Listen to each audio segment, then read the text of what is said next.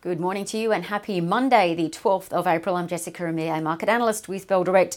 Well, the Aussie share market is set to start the week higher. The futures were earlier suggesting a lift of about 0.1%, which will rub out Friday's fall and take the market back to a new 13-month high, which we hit last Thursday. Today, we've got positive winds behind us too in our favour. US equities closed at brand new record highs at the weekend, with almost half of America's population receiving their first COVID-19 vaccine, which has fueled buying in stocks linked to the economic recovery, like aerospace and home building material giant Honeywell, which rose 3%, as well as clothing giants Gap and Ralph Lauren, also rising 3%. The broad S&P 500 ended up 0.8% on Friday after smashing through 3 consecutive record closes, and the Nasdaq finished up about 0.5%. Now, what to watch today? Well, the focus will be on several elements. Firstly, vaccine news. Pressure is again put back on ScoMo as for when Australians will receive their first dose.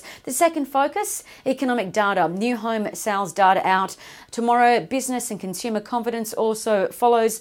And on Thursday, the employment data is released for March. The unemployment rate is tipped to expected to fall again to 5.7%. Now, the third focus, quarterly rebalances will be taking place, with investors and fund managers buying heavily back into stocks that are depressed, like technology, given bond yields have eased from their one-year high, and the tech sector is recovering from its bear market low. Now, with that in mind, keep an eye on stocks that closed in bullish breakouts and that made quite sizable gains last week. The first one to consider is EML Payments. Now, we know EML has consistently released better than expected company news. Last week, they rose 17%, taking EML shares to an all-time high.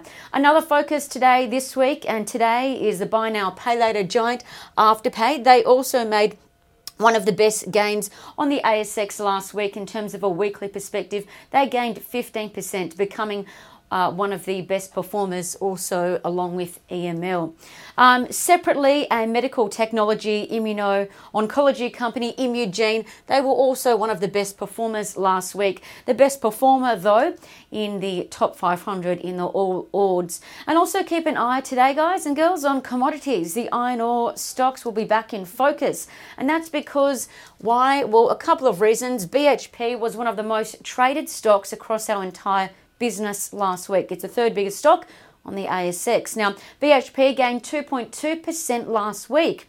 Now, what's supporting BHP's move back further north? Well, the iron ore price has pivoted up 4.6% from the 1st of April. So keep an eye on iron ore majors as well as the smaller iron ore companies as well. And also keep an eye on some of those most traded stocks from Friday. For our active trader desk called Bell Direct Advantage, they included OneView Healthcare, ONE, which rose 15% on Friday, staying in bullish territory.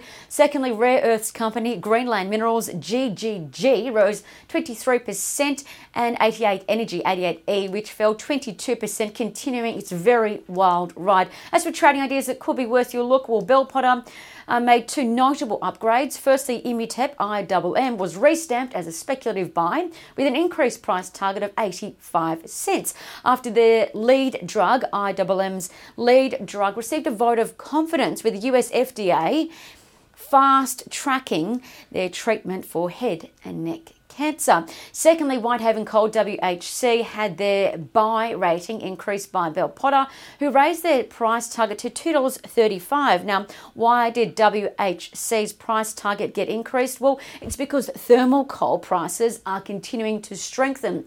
And indeed, they rose quite strongly in the March quarter. Lastly, last but not least, bullish charting signals have been flagged for Gascoyne Resources, GCY, Pact Group, PGH, and Protometics International, PIQ.